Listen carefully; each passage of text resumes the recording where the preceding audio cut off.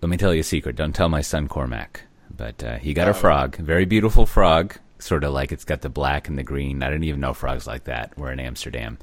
And so we have an aquarium that had all sorts of things in it, and he repurposed that aquarium to put the frog in. It's very nice. He made, I wouldn't call it a terrarium because the terrarium has water, but it was a fantastic habitat. It had some Lego adventurers, all sorts of things in it.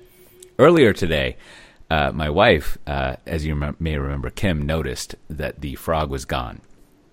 Because we don't really have like the wire netting thing you would want on top of the fish tank. So like a champ, she searched around trying to find the frog because the frog had escaped one other time and she just like luckily happened to find it and put it back in the tank. Today, no luck. Could not find the frog. So my son came home and I was recording another podcast where I was actually saving this up for this podcast, but I just let it slip. You know how it goes, where I was complaining about my theory. If you go look at this week's Pivotal Conversations, available at soundcloud.com/Pivotal Conversations, I finally cracked the nut. The problem with pizza in Europe is that they think pizza is a sandwich. I'm not going to tell you what's up with that. You need to go listen to the podcast. I explain it right off the bat. Anyways, I was recording a podcast, and he came home, and, I let him in. And then I heard him kind of like being upset, maybe even crying a little bit. And I asked him what was wrong. And just like his dad, maybe sadly, he was like, "Oh, nothing. Don't worry about it." And then after the podcast recording, I went down and he was like doing some sort of art project. And it turned out he had found the frog, which was dried out mysteriously because it only disappeared like 2 days ago. So I guess it was a frog in the sense that it needed to have water. And the frog had died, and he kind of got over his sadness, which I had heard earlier, and he made a little casket out of paper and painted it, and we dug a hole, and he buried the frog. And he collected some flowers. Now, I didn't tell him at the time, but he put the flowers underneath the dirt instead of on top of the dirt. But whatever, it's all very sweet. Everything was fantastic. But my question to you two is, when pets die, how do you handle that situation? That got heavy really fast. Well, I've only had one dog die under the kids' watch, and he died at the vet. We had to have him euthanized. And they cremated him and gave us the ashes. Yeah. So we sprinkled them in the woods behind our house. That's nice. Was that back in Texas or Australia? Yeah, back in Texas. Australia, our dog is he's still kicking it. He's one of the dumbest dogs in Australia, but he thinks he's a local. Now is that was one of which one of these was Loki? That was the greyhound that died. The dead one. Poor Loki. Yep. So this is the free dog that I got in the States about 6 months before we moved to Australia. Oh, that had to be quarantined, right? Yeah. So, most expensive free dog in the world. All right. Now, I have a follow-on footnote question to that, yes. Matt Ray. So, you rent your house, right? Over there in the Yep. Sydney area. We rent our house. Now, how do you deal with the stress factor of this dog is fucking up this house? Like, what do you do with that? He's actually a good dog. So, what's funny is like the house we're renting now, due to various, let's just call them snafus. I only had 10 days to figure out if I was staying in Australia or moving back to the States, and yes. I had to find a place. I had to find a place to live on fairly short notice because our lease was up, and so we go into the search engine and find a place big enough for a family of 5 and a dog, and click the tick that says pets, right? And so we go and we check. And out you have like places. one option. Well, no. We had like 3 or 4 options, and we picked the best option. And then when we go, they're like, "Well, the dog has to stay in the yard." Ooh. And I'm like, wait, what part of pets did you not understand? And so we're like, pass. And they're like, wait, no. This house has been on the market for 3 months. Mm-hmm. How about the dog can stay in the garage too? And I'm like, it's an outdoor garage. Pass. And then they're like, all right, the dog can go in the house, but he can't go upstairs where there's carpeting. And I'm like, Oh, this is "That's like fine." no food upstairs. Eventually, that Yes. just fucking disappears. Yeah, yeah. And so the dog is actually, I said he's not very smart, but he's smart about that. And so, a few times he came upstairs, but we're like, no, your place is downstairs. Yeah. And it's actually a 3-story house. I'm in the ground floor of the basement. He won't even come down these stairs. So he only lives on one floor of our house, and he's cool with it. That's my story. I have to say, closing out the footnote, I'm realizing that I have always envied and admired your relationship to pets, Matt Ray. You're basically like, I think you have a very honest sort of like thing going on with pets. Is like, basically, they're really dumb, and you just like you sort of like the adorableness of the goofiness of pets. Well, like it's really stuck with me that you can't anthropomorphize them because their brains really work differently. But at the same time, I talk to them all the time. Of course. Right? Yeah. Yeah. I mean, I have my wife's like, "Are you talking to me?" I'm like, "No, it's just me and the dog." Right? And the dog, he's not talking back. I talk to him all the time, and he gives me lots of blank stares. Yeah. Yesterday, very exciting moment in his life. The kids were running late for school, so they didn't finish their eggs. I tossed them into his food bowl with his food. He scarfed it down, but then he sat there, sitting in his hindquarters, staring at his bowl for, I shit you not, half an hour. Like, and he's just like, he's sitting there. I was like, in his mind, he's just reminiscing. He's like, if I wish hard enough, those eggs will come back. So it's like, he's smart enough not to go up the stairs, dumb enough to think the eggs are coming back. Yeah.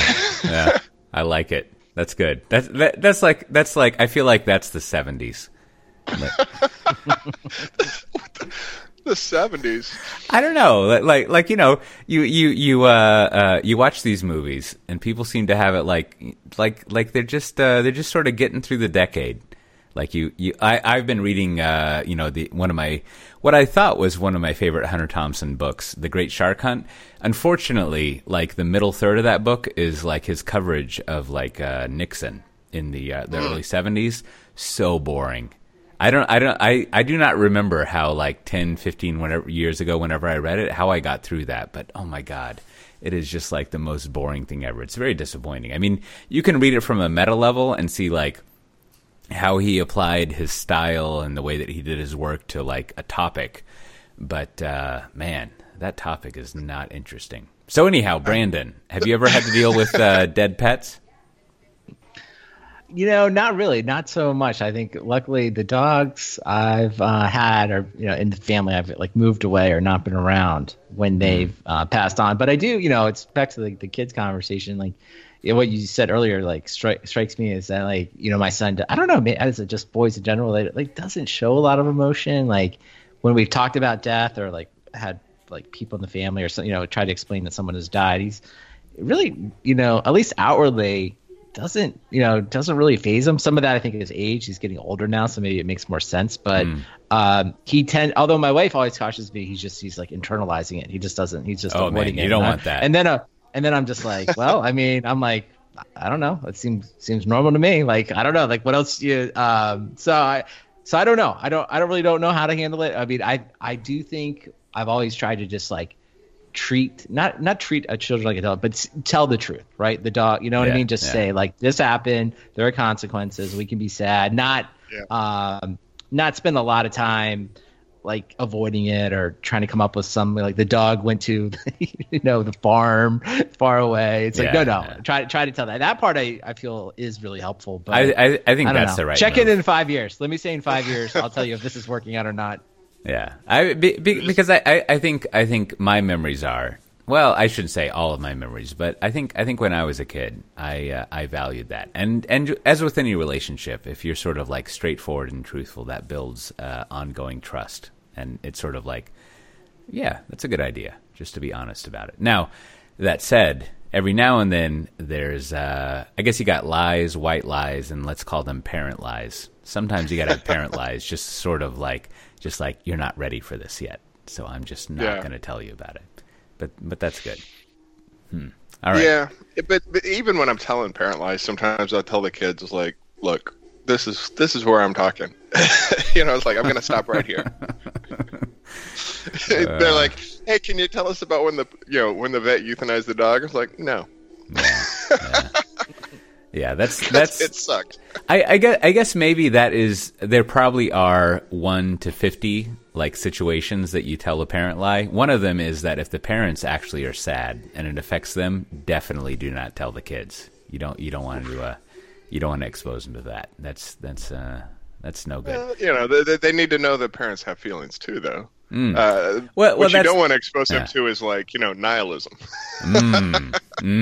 Well, as someone who has frequently called themselves the optimistic nihilist, I gotta go back and think about that. That's a good point. Well, if there's one thing you don't want to tell you lies, it's your infrastructure. You're out there running your stuff. You want just like a good sort of servant. You want it, 1, to do things before you anticipate what it is you want, and 2, to be straight up honest with you so you can fix any problems. But what is something that you might depend on if you wanted to make sure that you knew exactly what was happening so you could prosper and be happy? Well, one of those things you never want to lie is your log files. And I want you guys to know that this episode is sponsored by SolarWinds and one of their web APM tools, Loggly. When there's a service disruption, seconds matter. Don't waste time looking for logs or combing through endless screens of events. Let Loggly aggregate, manage, and summarize your log data so you quickly spot issues, jump to the relevant event messages, and identify the root cause. Loggly streamlines troubleshooting with fast, interactive search capabilities over massive log volumes, even across long periods of time. The powerful analytics allow you to visualize your log data and spot trends and anomalies before there is an issue. With Loggly, you can spend less time troubleshooting and more time innovating. It's scalable, cloud-based log management that won't break the bank. Learn more or try it for free for 14 days. Just go to loggly.com/STT. You spell that LOGGLY.com/STT. And if it logs, it can log to Loggly. Really like to thank our friends at SolarWinds for being such a great sponsor. Wow, that's a good phrase. If it logs, it can log to Loggly. Whoever came up with that gets a gold star. I like that. I like it. They're in. Yeah. All right. We'll get the copywriters at SolarWinds. Little kudos. Good work by them. Well, if I can slip in my own ad. So the O'Reilly people are very excited about publishing my collection of columns about DevOps from the Register, and then it just didn't work out. So I went over to the Lean Pub and published it on my own. Now I still need to do some lots of redlining I've done to my text. I still need to edit it. But if you're interested, if you like my inane prattle and optimistic nihilism, you should go to leanpub.com/digitalwtf. Yes, that is what the fuck. And you can buy a copy of my book. And, that would be great. Right? Currently, get this, I have sold is a loose word because some of the copies are free, but I have sold 18 copies. So next week, let's get up to 20. That is my challenge to you, the listener. I'm one of your 18, so nice. All right, so we're already 50% successful, which is better. That's a lot more than 0. Yep. So I like that. So you should go to leanpub.com/digitalwtf and enjoy. It's I put a lot of good work into that, and it's fun. I've been reading through them to correct the weird British spellings. Apparently Z doesn't exist over there in the United Kingdom. I'm not sure about the rest of the Commonwealth. I don't know how they spell it out there, but it's called Zed. Zed, yes, Zed's dead to those people apparently. Anyway, so I've been correcting that, but I don't know. Maybe I'm being a little egotistical, but wow, that's pretty good writing in there. Oh, I love it. Yeah. Anyhow, so there was it this week or last week that Microsoft Build happened? Monday. It was Monday. Yeah. It's been a long week. Yeah, I don't happened today. There must have been some cliff for paying for conference venues and hotels because I think there was 3 conferences, right? You had Microsoft Build, Google I/O, and Red Hat Summit, all in this period of time, which is crazy. Those are three highly related things that were shooting off at the same time. Like, the only thing better would be that if, like, AWS reInvent had been at the same time, and then it would just have been like a quadruple crown or something. Yeah. Yeah, and last week we didn't really talk about it, but last week was DockerCon. And the AWS Summit Australia. Yes. Or Sydney. Yeah, banner event. Yeah. I was there. No. I don't mean that in a sarcastic way. I apologize. Like, I actually I think it's really nice that Amazon has these regional events. That actually, they have like 50 of them. Yeah. Who was the keynoter from AWS? Like, what level of person do you get from Amazon? Yeah. Okay. All right. He's a big right. open source guy. How was that? Give me what's that guy up to? It was I think what was kind of funny was they actually had 3 summits at the same time. I think it Just was like like this week? Sydney. Yeah, it was like Sydney, Bangalore, and somewhere else, and the keynotes overlapped. Oof. And so I think, or maybe I don't know. Quinn, the guy who does the Screaming in the Cloud and the AWS newsletter, Quinny Pig on Twitter, he was live tweeting all 3 at the same time. Wow. and they hit all the same bullet points. So the speakers are semi-interchangeable because they've got a script, they've got highlights, things they got to talk about. But sure. It was good. They kind of went long on the AI and machine learning, or the same thing, and they talked a lot about the race cars, which are fun, but not exactly enterprise software. So and then the expo, like where they have all the booths, was nuts. There were a lot of them, but they were very expensive, even for a regional event. So it's kind of like, You got a price you can share there? Out of my price range. Let's just and having like dealt with on the vendor side, dealing with conferences, like you're doing this math, this calculation of like, well, how good are the leads? How many am I going to get? How many people am I going to be in front of? And are they really there to see me? And for the price, like AWS, it was decided the AWS Summit was decided not. I'm guessing cost-worthy. I'm guessing $20,000 to $50,000 for a booth. Is that? Yes. Is that? Yeah. I mean, what do you got? What do you got? You got the Australian government, Telstra, and maybe 3 banks, right? Well, 4 banks. But there's a fair amount of enterprise in Australia. I guess there's mining. Do mining people buy a lot of? Well, they would buy a lot of your stuff, but like there's shit tons of mining in Australia, right? And they that's kind of the number one industry. And kind of runs the current government, but there's election on the 18th. All right. And mining needs some like edge computing, I would imagine, right? Oh, sure, yeah. I'm sure they're snowmobiles, fighting that one out. All kinds of on-premise stuff. I like it. Yeah.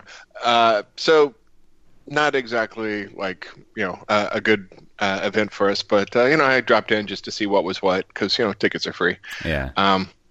So and that's the other thing. If you're giving away free tickets, it means the people who come aren't really on the hook for much engagement, right? So you're willing to shell out tens of thousands of dollars for a booth, and these other people are just kind of looking for free T-shirts. Here's my, from being on this kind of like vendor conference thing. My pro tip is like, you got to charge $50 to $100. You can't give away a free pass. Like otherwise, like you're saying, you're just going to get like people who want like some USB drives or whatever, right? And so like you have to have some sort of gate to have people express their interest. And you can totally have some discount coupon for your prospects and customers, but on the face of it, you got to like filter out the looky-loos, as they used to say. Yeah. So what actually tends to work best, at least for us, is smaller conferences that are more focused, where people are probably paying to get in, but things like DevOps Days, DevOps Talks, those sorts of conferences. Yeah, that makes sense. And they don't break the bank, and you can do more than one. Yeah. But DockerCon was last week, and they announced Docker Enterprise 3, which that's all very exciting. And then this week, the CEO turned around and stepped down. So, like right after, like the day after DockerCon ends, he resigns. That was fantastic. Now, Brandon, your policy on executives leaving is what? Well, they're always going to go spend more time with their family, right? I mean, that's like the number one thing. And, but I do think, Coach A, I thought like I was looking for the episode.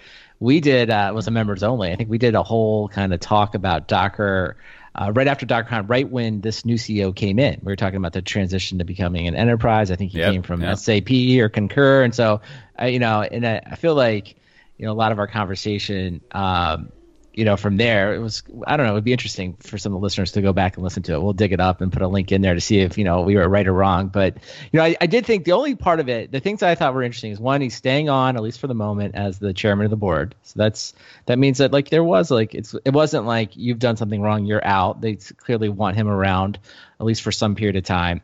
I didn't like the quote, like, something along the lines of he was tired of working 75 hours a week and was ready to hand. I was like, I don't know. I'm not saying he was working that much. I'm not saying he was tired of working, but I think the other way to say that is that when he probably took over Docker, he's like, I got the next VMware underneath me. There's going to be a $50 billion company. And I think that clearly the market has shifted and that kind of exit for Docker seems very unlikely. Yeah, and I think that, and if they just come out and said, hey, we think we're going to adopt some new strategy, the company has some different goals, we're bringing in a leader that sort of has a kind of a different background in open source, less enterprise, and maybe positioning it for an acquisition, like I would have been like, yep, that sounds very realistic to me.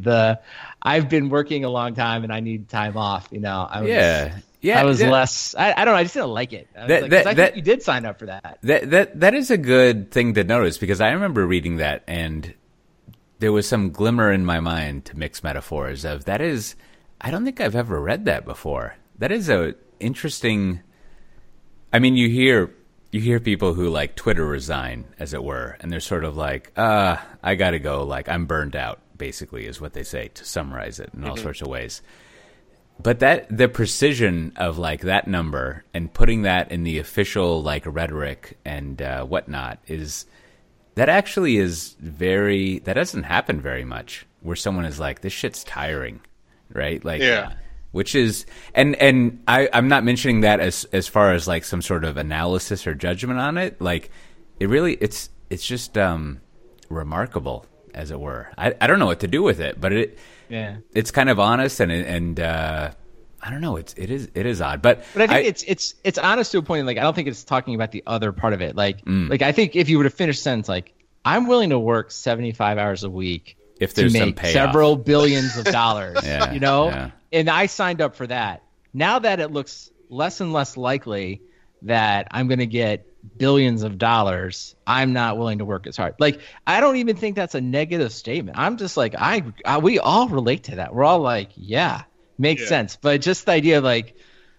this isn't what I was signed up for. I wasn't so sure about it. It's like, that doesn't seem, you don't even have to say anything. I just think you say like, hey, I've decided it's a change of leadership. Company's going in a different direction, and just leave it at that. Like, you don't even have to explain that you're going to talk to your family or retired. Like that's not required here, right? It's not like you're a character we've all come to love on Games of Thrones and we want to see you go. It's like, I get it. Like things have changed. You're decided you'll probably go get another job in a few years doing something else that has bigger ambitions. Like, get it. Just say that and move on. Don't, because I'm sure a lot of people at Docker are working extremely hard all the time and they're not. So one, I checked the time coding. It took us 23 minutes to mention Game of Thrones. I think that's pretty good. Like we lasted a long time. And so two, to be the David Plotz of this podcast, let me put that hat on. So is Docker done? Are they basically finished? Are they the cloud scaling or like the cloud.com or the GoGrid or whatever, the joint of sort of the container space? Or do they have more life? I think they have more life, but it's not as as an Uber billionaire. Then the multiple is probably gone. but they're doing well. They're just not going to get, I'm sure there are probably early investors who are like, oh, I'm only going to get, 2x or 4x on my return. I'm not going to get 50x or, something like that. But I think the dream of being the VMware of this generation, or this technology cycle, I think that is over. I definitely think, to channel a little Adam Jacob here, right, would be Docker, the community, the brand, the trademark. I think that has a lot of value. And I think you can think immediately of several companies that it would make sense at a more realistic valuation, where they get snapped up, and that community, kind of goes in there, and then that company sort of gets a little halo effect.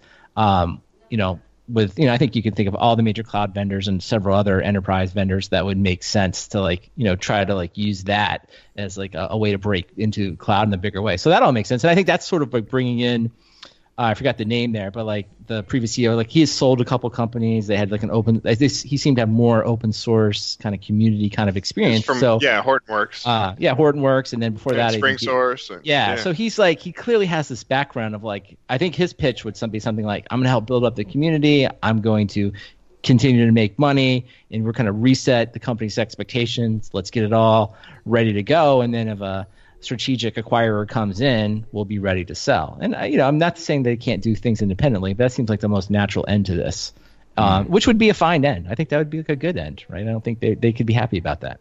Oh yeah, he was the COO of SpringSource. I wonder when he did that. Did Nealon take over from him, or did he take over after Nealon? I wonder what his because that Nealon guy who was a COO. He's a smooth operator. He knows how to run stuff. So let's do this quick analysis, then we'll move on to build and other stuff. So what are if you're taking an acquisition mindset to Docker, what are the assets you're looking at? We mentioned the community. So let's start with that. So how do you got a spreadsheet in front of you, your row D3, right? How do you figure out what numeric figure to put in row D3 for community? Oh man, there's some sort of time over distance in there, because that value is decreasing. I mean, Red Hat 8 shipped this week. That's some places that's a big deal. They didn't ship with Docker; they shipped with their replacement for it. Yeah. Right. And so it's ooh, that's just that kind of crosses Red Hat and IBM off the list of potential landing zones. Yeah. And it's the torch has kind of passed from Docker to Kubernetes. And so now if you're looking at Docker as an acquisition, it's well, they've got a nice Kubernetes distro. They've got good tooling around that. Who would need that? Who doesn't have that already? Yeah, I think it's more the brand. I think the brand and the I would do something if I was in charge with it. And it depends. Am I on the buy side or the sell side? Which am I trying to do? But I'm trying to make it on the buy side here. So you're so if I'm trying to sell it to you, you're the one acquiring Docker. I start something with number just kind of number of people in the community, right? Sort of active users, people committing to any of the open source projects, attendance at the various shows, kind of all of that together. Because all of that to me is a way to quantify the brand. Even today, I know everything Matt Ray, of course, said is correct, but even today we'll be on the phone. I have said this many times. People will be you mean Docker? I'll be no, Docker, meaning oh, I didn't mean that. I meant the company, or I meant the container. Right. There is still a huge people use that word to almost Xerox, right? So there's a huge value in that, right? And then I think on the technology side, this is where I think you'd have to do that portfolio analysis of where are you at with your own Kubernetes and your own distribution, and clearly bringing in some talent to help you make your distribution better, or make that would all make a lot of sense too. So I think it's a combination of that, that community, the brand, and then I don't know if you're going to so much take the product as you are looking at this is going to be the basis to make my Kubernetes distribution better. And I think you can come up with some number that way. Yeah, I mean, whoever takes them, it's not it's not going to be this, catching the tiger by the tail as it, as it's, or, you're not on this, multi-billion-dollar rocket anymore. Now it's like we're in this, hand-to-hand fighting for enterprise next generation, right? And that fighting, Cote can tell you who the competitors are. It's it's for Docker, it's Red Hat and Pivotal and VMware and the public clouds, and it's a there's a lot of vendors in the space, and you have to have people who can explain it. As we used to say, when hiring problem. As we used to say when I did M&A, and I'm now realizing when we use this phrase, what we meant was like, forget about that fucking dream of acquiring this company. Was competition is fierce. Right, like it's just sort of like, that's going to be tough. But so here's my take: is I think there is. I cannot think of a acquisition where community was utilized as an asset, and there may be some, right? But let me reel off the two main ones I'm thinking of. Well, there's three. So Citrix bought Zen, and I'm not sure that worked out, right? And I guess Red Hat bought JBoss. That worked out pretty well. And then it had the new Docker guy, the new Docker CEO was he was the COO of JBoss. Yeah. Well, what about and then you IBM have Red Hat? History has yet to tell that one. I mean, that looks cool. Right. Why are they? I guess. Do you think when they went through the deck, like how much of it was financially driven versus we want to own this community? I think Cell D3 was pretty good on that one. Like it is good. Now, Java. Like, what is the community value of Java? Right. Like, it's very difficult to tell. Like, Java is lowercase v valuable. Extremely valuable, right? Like, but as far as like an acquisition target where you're going to pay like a 3 to 10x, multiple, I don't know. It's hard to make that case. And what would you acquire? Yeah. No, this is my point. And then MySQL, I don't know. Like, ultimately, I would have to know like how much money Oracle makes off of it and how that affected the Oracle acquisition price after IBM like took a pass on it. But Sun did it first, right? So Sun thought that there was value there, and Oracle, they probably were like, MySQL. Yeah. So maybe there are other things, like clearly there are other assets in the past 5 to 6 years where I haven't really been paying attention that you could go over, but like the value of community, like we need a Stephen O'Grady and a James Governor and the whole Redmont crew here to like sort of like debate the value of community. But it is like, that's a tough thing to like rely a business case on for something. On the other hand, so getting on to sell, let's call it D4. So as far as ubiquity and sort of like it's used everywhere, like Docker is almost synonymous with like the way that you containerize things. Like it's the Kleenex of virtualization nowadays, right? Like it's the thing. Like, what value do you place on that? Don't know. Because you have to be able to turn around and sell something, right? It's like communities are great, but the reason you have a community is because they're either making the product better so you can sell it to people, or they're people you can sell to. Yeah. Well, but I also think brand, right? I mean, I guess we can debate like it's kind of back to that Adam Jacob conversation. Like, it's brand versus community. For like what are you really getting? But if you're like any one of the cloud vendors, right? Like let's just pick Google as an example. It's like, okay, we want to grow our cloud business significantly. Okay. And they could say, absolutely, we have all the functionality of Docker. We don't need it. It's fine. We're just going to go win all that business. But on day one of buying it, right? Like, one, you have the brand. Everyone's going to write about it, right? It's going to like seem like, wow, Google's making a move here, right? It's just going to like put another kind of feather in their cap, like they're doing stuff in cloud. And then, they're going to get a bunch of people that work at Docker. They're going to say, hey, don't just sell Docker, right? Don't just sell Docker Swarm. We want you to go sell the Google Cloud, right? And we want you to go call on all the customers that you were talking to, and let's get every one of these guys on the Google Cloud, right? GCP, as quick as possible. And I think, like, if you think of it this way, like especially the three major cloud vendors. I mean, it's an absolute land grab. Like because like I'm going to amortize this over the next 15 years. Like everybody I get in my cloud in the next year, I'm thinking they're going to be here 10 years, right? So cost of acquisition can be big, but like it's fine because right now when I get them, they're going to stay for a long time. So if you look at it that way, it's like we get the brand, we're going to try to convert every single Docker customer into Google Cloud, and then we're going to use their Salesforce. We're going to arm them with our story, and we're going to go out and try to get as many of these customers as humanly possible.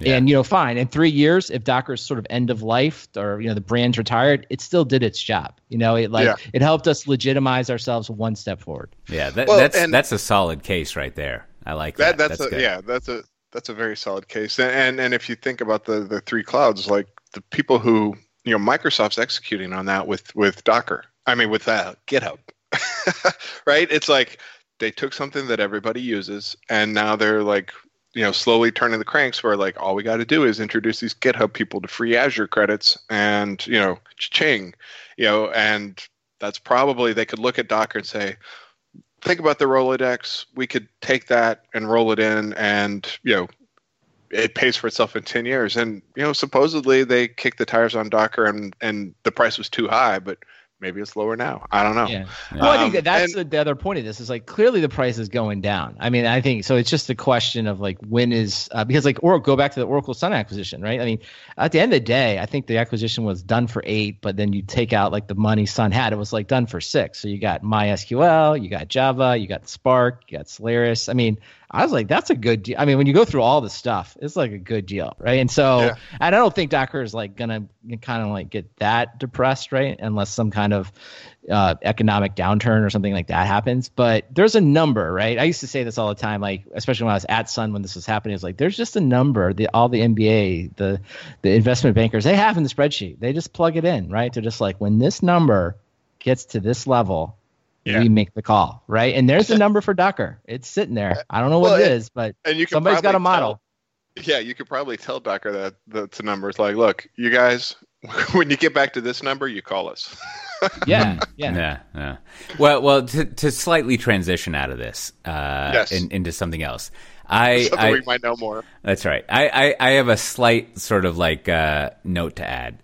So I saw like the Jedi thing for the Department of Defense cloud thing. It seems it was trying to close out on basically between AWS and Azure. I don't know if they chose between the two, but I saw that like basically Oracle still like fuck that shit. Right, like, and if you followed Oracle and for a while, there's like this company called Rimmy Street, which will basically sell you the equivalent of Unbreakable Linux when it comes to support for Oracle.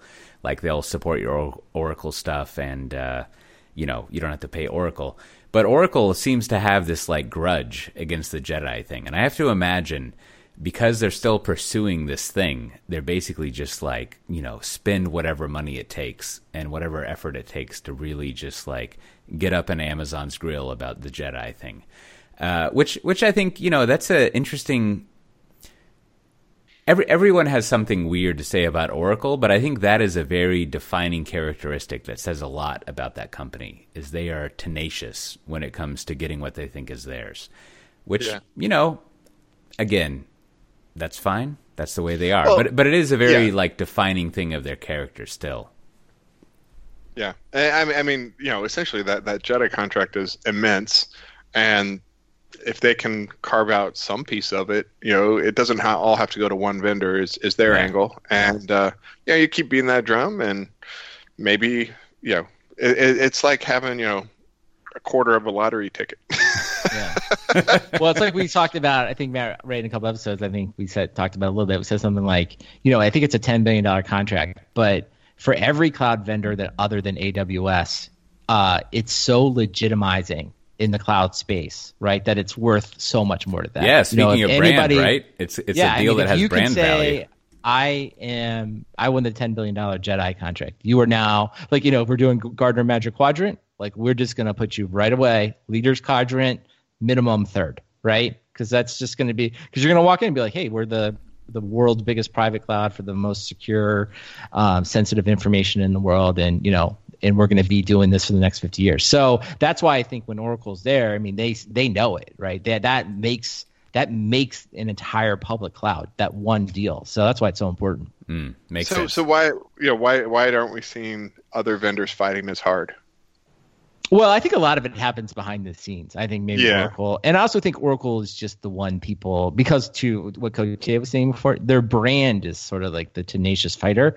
Whereas I think and so it's just a good, like if you're writing a story, you just grab that name versus like it's probably less interesting to write about IBM IBM's is sort of like, I think the perception of IBM is sort of like sleepy. Right, and then the perception of Oracle is like aggressive, Sleepy. right? And I don't know. What do you think? When you think, I just think people like cordial. IBM's like cordial, right? It's like, yeah, I think that is spot on. IBM basically is like, hey, this would be fantastic, but we got our own shit to sort out at the moment, right? Like we don't have time for this shit, right? Like as they used to say, ain't nobody got time for that. And then I think the other contender, Google. I mean, I don't know. They backed out. No, they backed out. Yeah, exactly. Right? At least from what I've read, I think they're basically like, this is not compatible with our culture. Basically, killing people.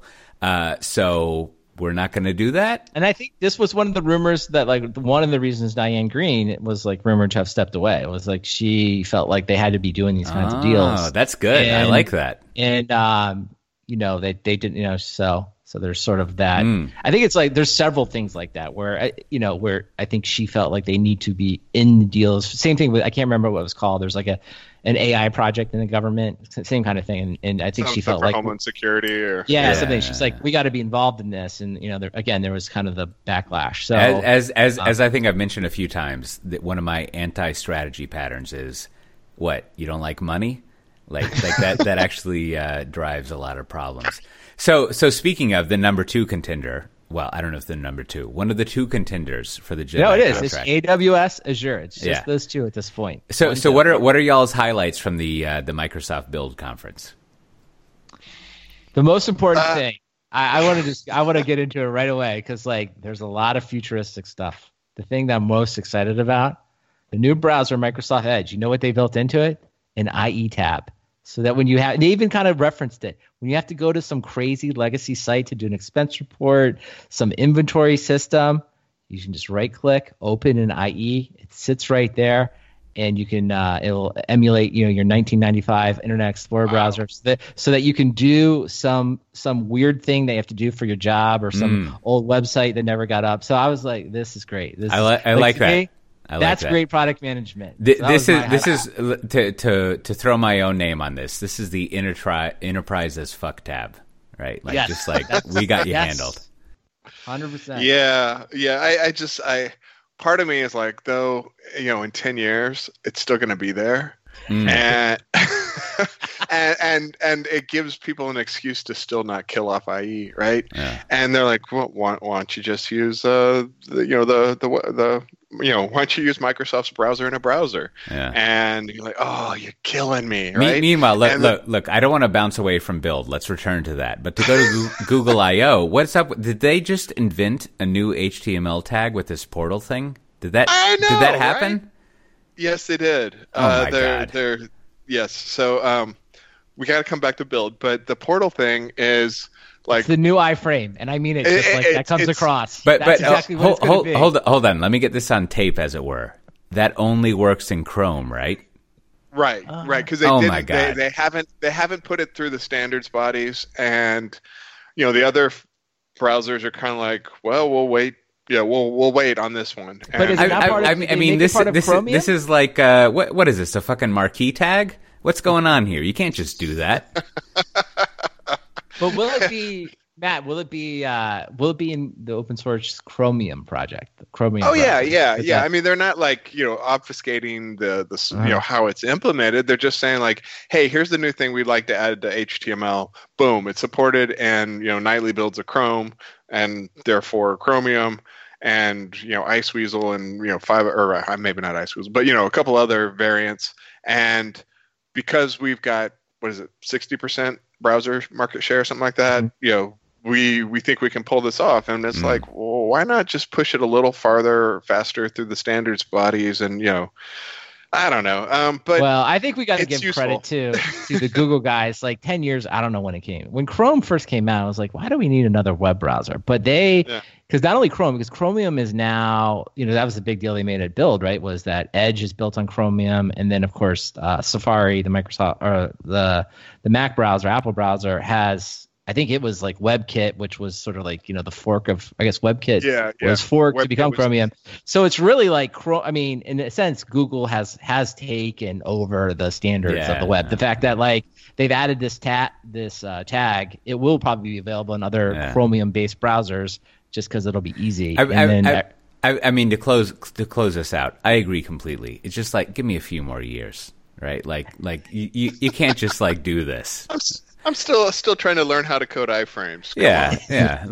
Let's just like you can't be the IE of the 2020s. Like just slow your roll, man. Like you can totally do that, but like give us some time. Like at least in 10 years, Edge is going to add a Chromium tab. At least wait till the portal tag. It's going to be great. At least wait till like Tim Berners-Lee dies, and then you can pull that kind of shit, right? Like have some respect. Anyhow, so back to Build. What else is going on there in the Build land? Linux. That's that thing. Yeah, go for it. Well, so they've got the WSL, the Windows subsystem for Linux, and it's been pretty popular. In some crowds, and you can have different flavors of Linux on top of your Windows, and it's had like this shim translation layer where it translates the Linux stuff to the Windows kernel, and now they're like, well, why don't we just put a Linux kernel on a hypervisor and it'll speed things up, and we'll do that instead. So that's what they announced. Windows is going to be shipping a Linux kernel. So explain that to me some more. What is this? What does this mean? Is that a unikernel? Like what is going on? So they're with Hyper-V embedded into the OS. They're making it easier to run additional operating systems on top of your operating system. And so rather than have this translation layer that turns Linux commands into Windows commands, they're saying, well, why don't we just put Linux on Linux and expose your file system to that Linux kernel? What does that mean, Matt Ray? I think it just means this. It means it is a faster implementation of the Linux kernel using a hypervisor than doing a shim translation layer. But you still get to, when you get to the bottom of this, right? Because I think there was a lot of misleading stuff in the press. It's like it is still a hypervisor. It isn't like Windows has its own kernel that's now Linux as well. It's like, no, they're running a hypervisor at the bottom of this, because that would be like the next announcement. The next announcement would be like the kernel, and then you'd be like, well, what is the difference? That means Windows is just Linux. It's like that part. You just get to the point where you're like, it is now just Linux. Well, but there's a hypervisor there. Yeah, the next announcement, check back in like probably 2 years, is now there's like 5 kernels running on top of this hypervisor, including like 3 Windows kernels and an IE kernel, right? And they're all managing different things that are sandboxed from each other. And the API is probably Kubernetes. Yeah, that's my that's my forecast for the future. Is your operating system becomes hypervisors becomes a hypervisor that breaks apart your OS into various sandboxes. And this isn't like a crazy idea, because this is where the Zen guys have been going, and some of the mobile stuff. Like they have Zen on cars, right? And so some of those car OSs have different kernels running different parts of the car OS. So if they fail, they don't take everything down, right? And why not do that with the desktop Linux? And the security angle, oh God, I can don't remember the name of the startup, but there are a couple people who have gone down this path. So it's kind of crazy that Linux on the desktop is being shipped by Microsoft first, or they're going to have the highest penetration with it. But there you go. Wait, but it is. What are you thinking of? Like Boundary? Is that the weird VM security thing from the Zen guy? I forget. I don't remember the name of it, but yeah, there are a couple different ones, and there was I can't remember the startup. It's just on the tip of my tongue, but where essentially they're just sandboxing everything. Let me interrupt Brandon's question for a second time. But so what y'all are saying is vSphere, Microsoft's equivalent to vSphere, is built into Windows. Yep. And there's just like a more performant way to run Linux VMs. I think it would technically be Hyper-V is what's built in. Oh, no. Oh, sure. I'm just saying like the VMware equivalent. So Hyper-V is like now ships with Windows and it's sort of like embedded in there. And it's kind of like if we were to look at the back of a 2012 Tech World magazine, instead of Oracle talking about like why they're faster than IBM chips, Microsoft would be saying like we're faster than VMware to run like a virtualized Linux thing. I think they would probably make that claim, and then they would just say, and more importantly, they would just say, hey, if you're a developer and you like enjoy using the Bash and the Linux tools, you can run them just as fast on Windows now than you could a Linux desktop. I don't know that maybe that's 100% true, but like you won't perceive the difference. And I think again, and then conceivably, it's sort of like this all works in Azure, so you can run it on public cloud. And that's the whole point, right? I think at the end of the day, this just all goes back to Azure. It's like, hey, you're a developer. We want to give you all the tools and all the access to everything that you like. That's why we put this Linux, because it's not enabled by default, right? You have to install it and turn it on. But like developers will be like, great, now I can use all my stuff. And of course, and with the end goal is put it all in Azure, right? Put all your production stuff in Azure and use your VMs there. So it all makes sense. Yeah. I mean, it all makes total sense. Build 2021. They'll be like, and now I'm going to send my IE tab to the cloud. Yeah, exactly. That's right. That's actually going to be the end. They're going to have a virtual machine running just IE, and just to your point earlier, Matt, that will be the end of this, right? So. Yep. I need some dedicated GPUs. Yeah. All right. Well, let's move on to Google I/O. What do you like from there? Well, Google I/O is very consumer focused, right? So it's not going to stop us from talking about it, but not a lot of enterprise things were coming out of that. Right, because they got Google Next for all the enterprise stuff, right? Like I/O is not really. I/O is. Let me think about this. I/O has never really been an enterprise thing, except back in that goofy time of Google. When I was at RedMonk, basically, where like they were trying to eliminate the idea of enterprise software, and it's just all going to be like Web 2.0 and whatever. Yeah. Well, I mean, it worked out for Office, as it were, but other than that, not so much. Well, I do think the one crossover between like Build in itself is interesting, because when you look at like kind of the architecture, or whatever you want to call it, the architecture diagram for Microsoft, like.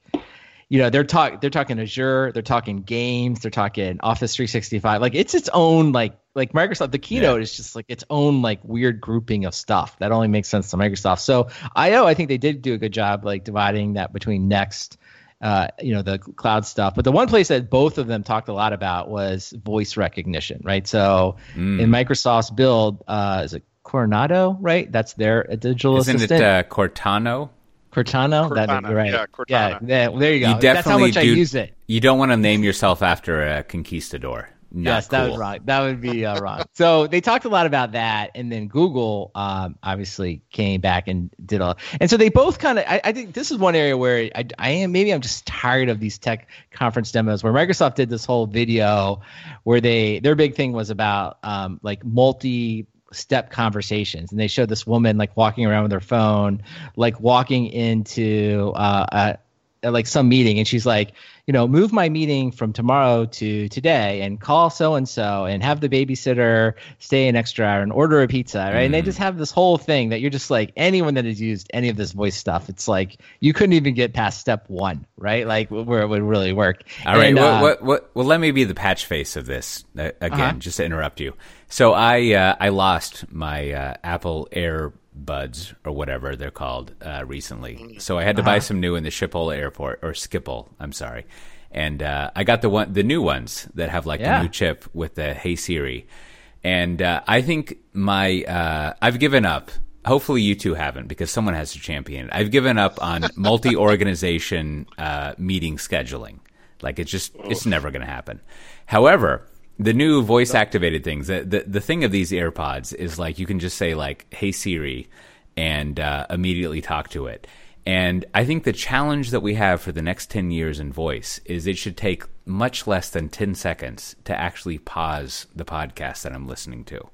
Like it takes a long time to tell those EarPods. Terrible. So Yeah. whatever it is that Cortana or Cortez or whatever they want to call it can do to like make that happen in less than a second, I think that's the winner. They got to figure. But I want to go even further. Like I just feel like all of these demos, because Google gave a similar one. Like last year they did the reservations, right? And so they kind of other ideas, and it's like these canned demos only work in these very, very controlled instances. And like put aside the voice stuff for a minute. It's like I'm always like, where do these people work? Because it's like who doesn't have like multiple calendars? Like if you say move some appointment, it's like, well, is that a work calendar thing, or is that my home calendar? Is that my son's school calendar? Like check my availability. Like you really to know if I'm truly available.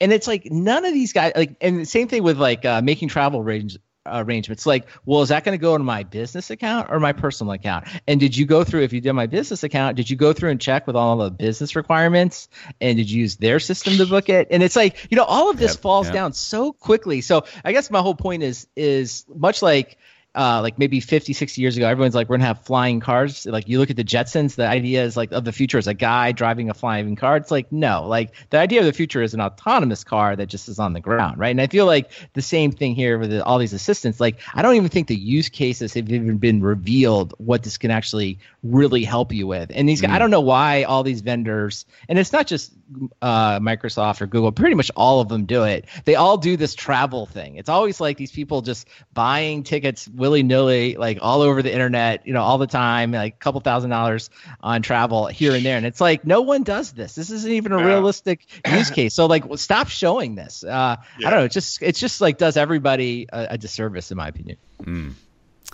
Yeah. Well, last thing on the Google Build topic. So augmented reality. Is that a thing or just some fucking stupid idea?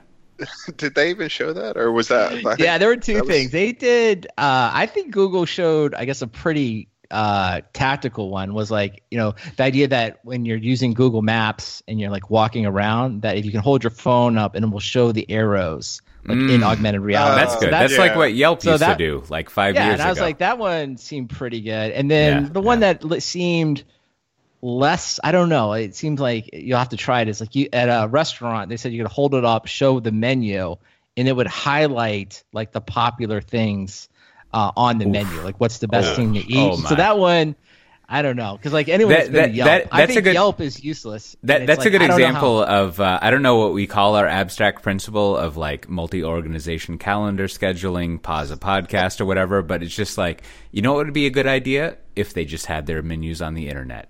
Yeah, let's solve that. Said. Well, yes, I need AI to read through Flash and PDFs. Yes, not in some hard to read PDF image, right? Something you can't even get to the text. Yep. Oh my gosh. So that part was, but I do gotta say, we got to get to the Microsoft because I think this is an important demographic for us. Microsoft at the very, very end of build, they previewed the AR-based version of Minecraft, and so I was like, and so that was like, okay, like I can see. I feel that. That's good. That's good. Kids that want to try that, and they had like the pigs and the people running around. So I was like, that would be like, I was like, Minecraft in the real world. It's like, why not? It's everywhere else. Yeah. Here's my other suggestion, and then we'll get to our administrative stuff and recommendations. So I know Apple has some measurement app, but just help me hang pictures on the wall. That's all I want. That basically is going to ensure that I don't get divorced in the next 20 years. If you can make sure I can hang pictures on the wall, perfect. I would like to pay money for that. So with that, still, August hasn't happened yet. You got August 6th and 7th. You want to go to DevOps Days in Minneapolis. It's going to be good weather there, I think. Maybe, I don't know what the mosquito count is in a place like Minneapolis. I think it's high. Yeah, in August. Bring some off. Do that, or stay in those sky bridges. But you want to go to DevOps Days Minneapolis. I don't even know what the agenda is. It's going to be fantastic. You can get $50 off with the code SDT2019. And then I wasn't able to be on last week because I was in Istanbul at a great Spring One tour. Yeah, I had a good time. It was fun. I eventually, at some point, over on Software Defined Interviews, I'll post this 3-hour interview that I had with Josh Long. It was a good time. You know what? That guy is a good person. He is. You don't encounter like people like him very often. He's a good guy. He's kind of like the Jon Snow of the software development world. Just totally like pure, good, very truthful. I like that guy. But anyways, you should check out some other Spring One tours. We got a bunch in the U.S. and then along in the fall we'll have some over in Oceania and down in South America, LATAM, I think they call it. But if you go to springonetour.io, you can check those out. And how about yourself, Matt Ray? You popping up anywhere? Right now, I'm getting ready for ChefConf. It's just, I don't know, 8 or 9 days away. So I'll be in lovely Seattle looking for tacos and doing all my American shopping as well as doing the conference thing. You know, when I hear ChefConf from your mouth, Matt Ray, what I think of is how many more of those system-wide upgrades are you going to get this year? Well, I put in for them. So I don't fly. I've got, big status on American, but I don't fly American. So does Qantas go direct to Seattle? No, but you go to L.A., I'm guessing, and then up to Seattle. So no. So I'm flying American. It's just usually when I'm over here in Australia, I'm flying to Tokyo or Singapore. I see. But you fly on your AAdvantage number, right? Yeah. So I get into the lounges. That's all nice, but I don't fly American very often. And so now that I'm putting in for my system-wide upgrades because I get 4 a year, but I probably fly American twice a year or 3 or 4 times. So my wife will probably get one of those, sent her first class to a wedding in later in the year. Well, listen, you and I may be off air because we don't have time for this. We got to swap tips on using the system-wide upgrades because my sister's got a wedding over there in Oregon in July, and I'm trying. I don't really know what I need to be doing to figure that out, but I got to use those system-wide things are going to expire in June, so I got to use them. I lost one last year. I actually donated some to coworkers, and they did not get applied. I hear that. So. You know what? Let me just bookmark this. I mentioned him earlier, but I once gave James Governor a system-wide upgrade so he could fly from, I think it was Detroit of all places. No, that's not right. Maybe no. It was from SeaTac to fly from like Seattle to London. So that guy owes me. I'm gonna call that in some point. That guy owes you. Exactly. Well, Brandon, how's the listener feedback going? It's good. A couple quick things here. Walid from, and I hope I'm saying his name right, or her name. It's from Saudi Arabia. He thanks us for putting on a good show. So I sent him some stickers. And then our old friend Dominic Wellington, who actually, Cote, you interviewed him a long time ago. He just got a new job. So he got a new laptop. And I think he's over at Mongo now. So I sent him a bunch of new stickers.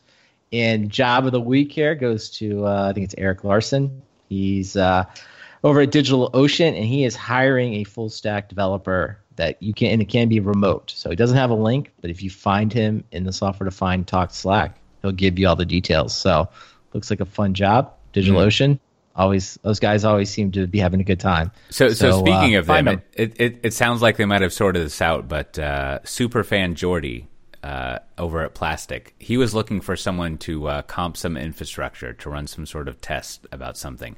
And if the DigitalOcean people can't handle it, someone out there should, someone help Jordy. Give him some credits. That's true. Go check out speaking of, you should check out the Software Defined Talk Slack. If you go to softwaredefinedtalk.com/Slack, you can join it. And as always, I am astounded at the frequency of people posting in there and having discussions. It's great. I enjoy it. It's good times. How's the sales of the conference call app going? Slow and steady. I think we've settled into a small but predictable income stream. So check it out. Go to quickconcall.com and try out the app. Let me know if it's good or bad. That's right. All right. Well, not Brandon. Matt Ray, what do you have to recommend this week?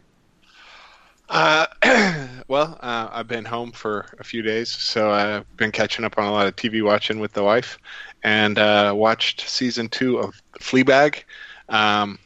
If you're like me and you saw the show on Amazon, you're like, whatever, and passed on it. Go back and watch it. Fleabag seasons 1 and 2. Season 2, much even better than the first season, so I highly recommend it. It's kind of in my favorite category of comedies about people who are not very nice people. That's basically every TV show for the last 20 years, as far as I know. Yeah, but I turns out I'm a big Phoebe Waller-Bridge fan, and she's also got Killing Eve, which I'm about to start watching season 2 of that, and Crashing, which was another good series. So check those out. And then all this talk about nihilism and things to share with your kids. The word that I learned this week that I really enjoyed is acedia, which early monks thought was one of the 7 deadly sins. It's the state of it's not quite depression, but it's just not caring enough to really do much, not caring enough about your position in the world to really put in much effort. As I recall from my college days, early Christian monks, there's a lot of wisdom in there. I don't know what happened, but at some point, some fucking asshole came along and just sort of ruined the whole knowledge stream of early monks, and then we had the Dark Ages. But if you go back in time and you read all the early monks and things like that, there's a lot of interesting stuff happening in there. They were really sorting shit out. Yeah. So it's not quite depression, not quite sloth, somewhere in between.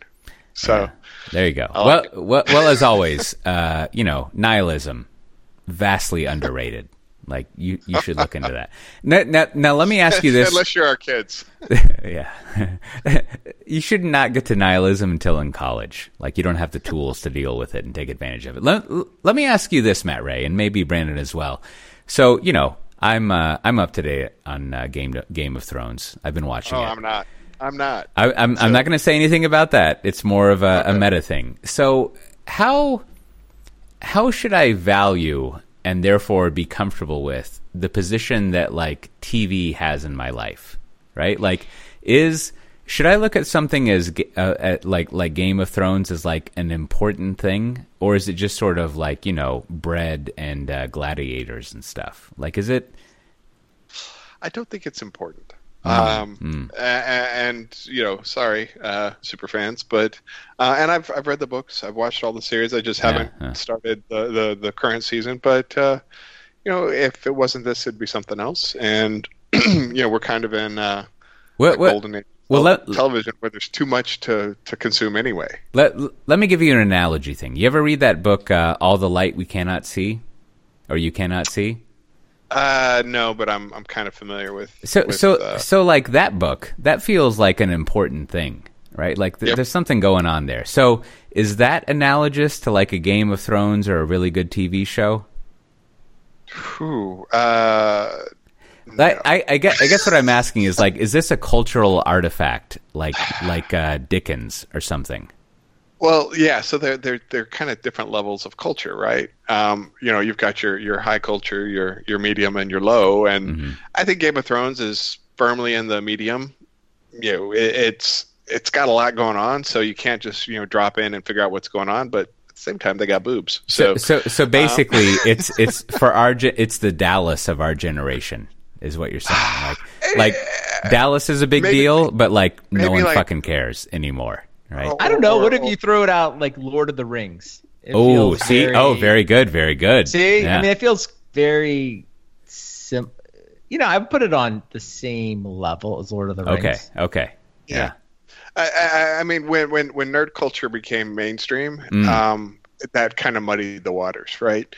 And I don't know. I think if you go back and try to compare it to the things from when we were kids, it would be the harder, the slightly more highbrow, yet still a serial sort of stuff. So I don't know if Dallas was ever in that camp, because you could probably not watch Dallas for a season and still know what's going on.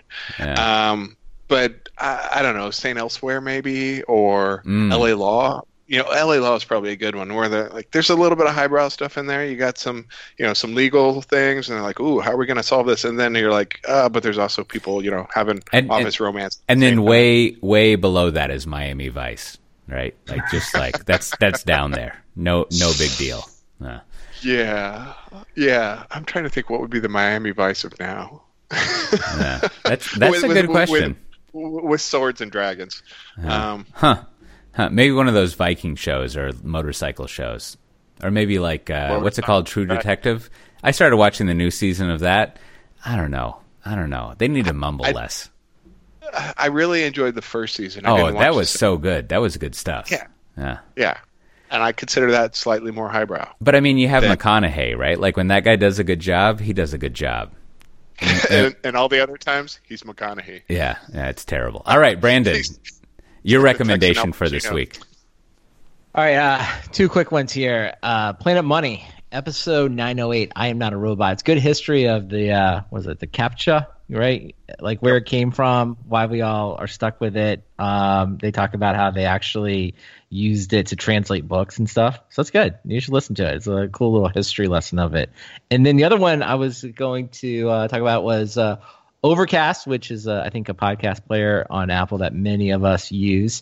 But they introduced this feature called clipping. So it is a very dead simple way to clip out a little bit of audio from probably anything, but really from podcasts, and then quickly post it to your favorite social media sites. So Twitter, the Facebook, and what is the other one? Instagram, right? So Matt Ray can even see it. So it's really cool though, but it's really well done. It's very simple. So like, if you hear something you think is interesting, you can quickly clip it and share it in any one of those formats. So I've seen a lot of people sharing, all kinds of cool podcast clips, and I think it's just a great way to learn about podcasts, because it's just great. Just sit in the browser or in your iPhone, Twitter client, whatever, right? You just hit play and you can hear it. So it's really cool thing. So just try it out. Make some clips. I don't know. Make some clips of Software Defined Talk, or make some clips of your favorite podcasts, and it's cool. Check it out. Yeah, Overcast that'll make an interesting study of like a good app. It's there's a lot going on there.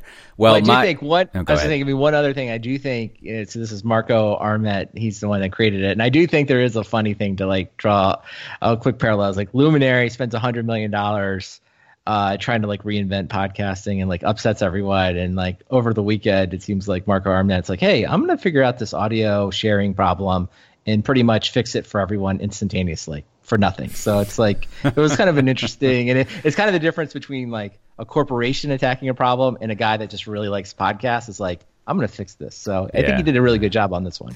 Yeah. Well, I think to combine two things together in the, as they say, the Merlin universe of podcast, I think, stuff that Marco does is very representative of the Syracusean life problem, which is like, I could have done so much good if I just became extremely wealthy in my 20s. So, there's a lot of subsidies that go into that. But yeah, that app is really interesting from a understanding your users and design perspective. So my recommendation this week, a bit of a homework assignment, if you will, is I was reading some people at the UK GDS, the digital service. They wrote some book about digital transformation. I've been reading through it. It's actually a very fantastic book. It's kind of like the book I wish I had written when I wrote my monolithic transformation book. It's great. And coincidentally, I came across, I don't know what they're called. When I go up to the United Kingdom, I get my passport stamped, which takes up pages in my passport, which is very annoying. So whatever, like they got to deal with that. Anyways, there's a analysis of how the UK verification project has been over budget and over schedule, and it's really good reading. Now, the one flaw in it is they don't actually tell you why it wasn't successful. They just tell you the effects of it not being successful. I think maybe it's because like verifying who you are so that you can get a trusted login is very difficult and onerous. If you think about it, that kind of makes sense. Anyways, so that is a really good read to like find, and I'll put a link to it in the show notes, obviously, to look over that. But it's very reminiscent of the sort of like, I'm sure Brandon remembers, the sort of Microsoft Hailstorm idea of like, let's have a centralized, like, universal identity, what would you call it? It's not authorization, authentication thing. And it is like my theory on a project like the government giving you a universal ID thing, which I think they have in the Netherlands. I need to look into this. Is like there is no ROI on that. It's always going to lose a shit ton of money and be terrible. Like, I don't think there's any way to be, from a business perspective, I don't think you can ever be successful with that.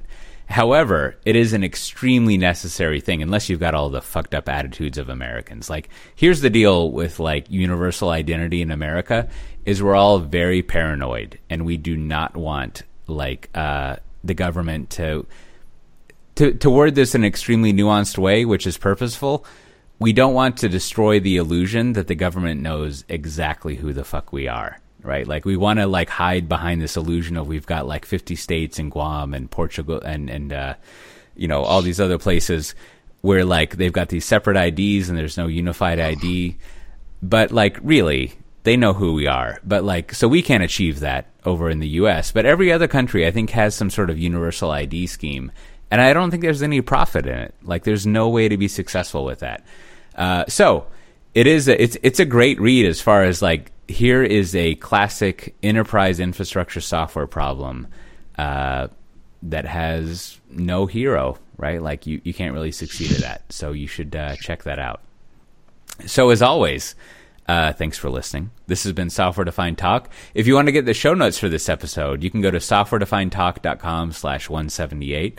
You can find a link to that exciting use case of enterprise software, lack of heroism, that you can read. Several other, like, there's actually a lot of tech articles we haven't covered in this episode, and links to how you can get free stickers. You can check out interviews, all sorts of things like that.